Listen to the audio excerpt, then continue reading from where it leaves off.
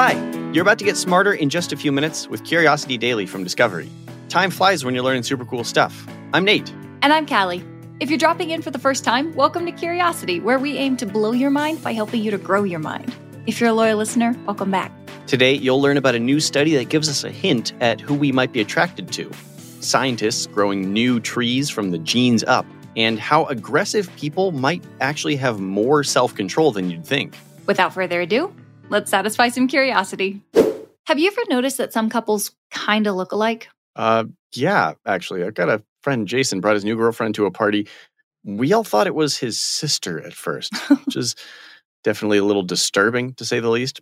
But honestly, they make a great couple, so, you know. Well, I mean, your friend Jason isn't all that weird because according to a study conducted by researchers at the University of Queensland in Australia, most people are more attracted to people who look like them. So we're all little narcissists looking for our beloved mirror image.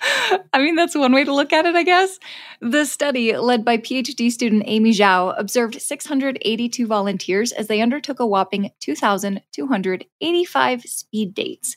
In case you aren't a big player on the speed dating scene, that's where a whole bunch of singles meet up in one spot and spend a few minutes one-on-one with each other. You could have 3-minute dates with a few dozen people by the time you're done. That's been around for years, right? Oh, yeah, it has. And it's apparently making a comeback. So how were they able to get good data for their study in a 3-minute interaction with potentially dozens of people? Well, that's the interesting thing, because researchers have done studies before that tried to figure out if people are attracted to others who look like them, but those studies generally use digital images or photographs. So this is reportedly the first study to actually draw from face-to-face interactions. That actually makes a lot of sense. It really does seem like that would have a more positive impact on the results, right? That's the thinking anyway. So after each interaction, participants were asked to rate their partners on facial attractiveness, kindness, and understanding. Zhao found that people who looked alike found each other more attractive and even more kind. All right, so what's going on here? Why is that? The study actually didn't look at any underlying cause, but Zhao believes that faces that look like our own spark up a sense of familiarity that probably makes us feel more comfortable or relaxed. So how did they measure similarity? Like, what does it mean to look alike? That's a great question. They measured symmetry and geometry. They calculated masculinity in each face and something they called averageness. Interestingly, they found that people received higher attractiveness ratings from partners of the same ethnicity.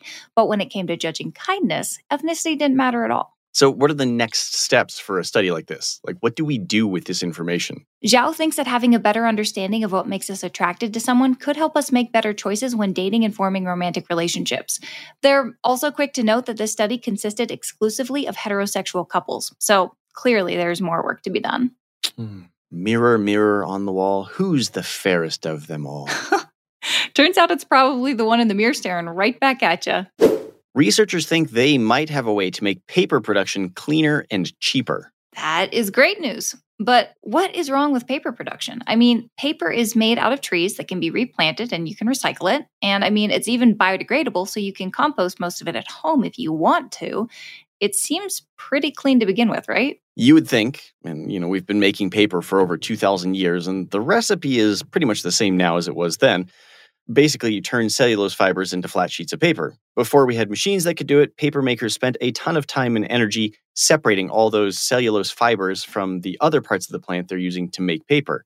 And that's the part that still gives paper makers the most grief. Interesting. If you asked me to explain how paper was made from trees, I'd probably just say they ground down the tree into pulp and just smushed it flat.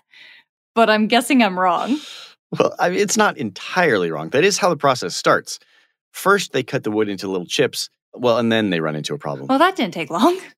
All the cellulose fibers are bound up with something called lignin, which is a natural part of the tree that helps keep it rigid and strong. But it really gums up the works for paper making. So they have to separate the lignin from the cellulose fibers to make the pulp. And they do that by adding water and a bunch of chemicals. Guess what that causes? Pollution. Millions upon millions of tons of chemical waste every year comes out of the paper production process. And not just that, but the energy it takes to separate out the lignin and make the paper produces more than 150 million tons of greenhouse gas emissions. Holy cow. Okay, yeah, that's not sounding so eco-friendly anymore. That is why scientists have been trying to grow trees with less lignin for decades. And a recent paper published in Science claims they might have finally done it using CRISPR. I'm sorry, did you just say they made the paper CRISPR? Does that actually help? It helps with paper airplanes, but that's not it. No, they used the gene editing technique called CRISPR. Okay, that makes a lot more sense. So, CRISPR is that technology that allows scientists to basically edit genes, right? So, I'm going to take a wild swing and say that they figured out how to edit the genes of trees so they grew less lignin. Always one step ahead of me, yes. But it's not quite that simple. They had to build a massive computer model to see what combinations of gene edits would do the trick. And they had to look at 70,000 combinations. 99.5% of them made the trees worse off, but around 350 of them did seem like they'd work. And when they tried it in a lab with poplar trees, it did. Oh, okay. So they were able to grow poplar trees with less lignin? Yeah, they reduced the lignin by almost half. They say that could mean a 40% increase in paper production and, at the same time, a 20% drop in greenhouse emissions. More paper and less pollution. Okay, I'm in. Well, not so fast. They still need to test it out in the field. Lignin makes the trees stronger, so they have to be sure that these poplars can stay put in a windstorm, for example. Plus, they need approval from regulators.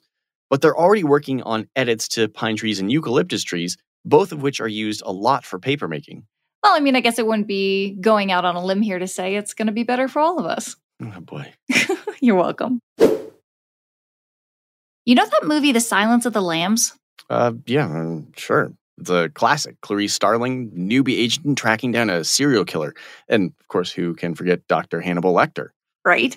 One of the greatest characters from any movie. So let's talk about the old Hannibal for a minute. He was defined by aggression, right? I mean, I guess he was a serial killer, after all. But he was different because he was, always totally under control. Exactly. And you don't usually think of aggressive people as being under control, right? Not really, no. Well, a new paper published in the journal Social and Personality Psychology Compass is making the case that some aggressive behavior might be the result of great self-control.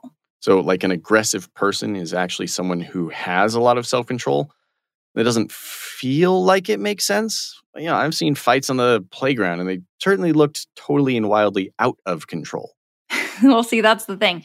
Behavioral researchers have always just assumed that aggressive acts are the result of a total loss of control, but this paper is suggesting it's a little more complicated than that. And the author, Dr. David Chester, who's an associate professor of social psychology in the Department of Psych at VCU, has some evidence to back it up.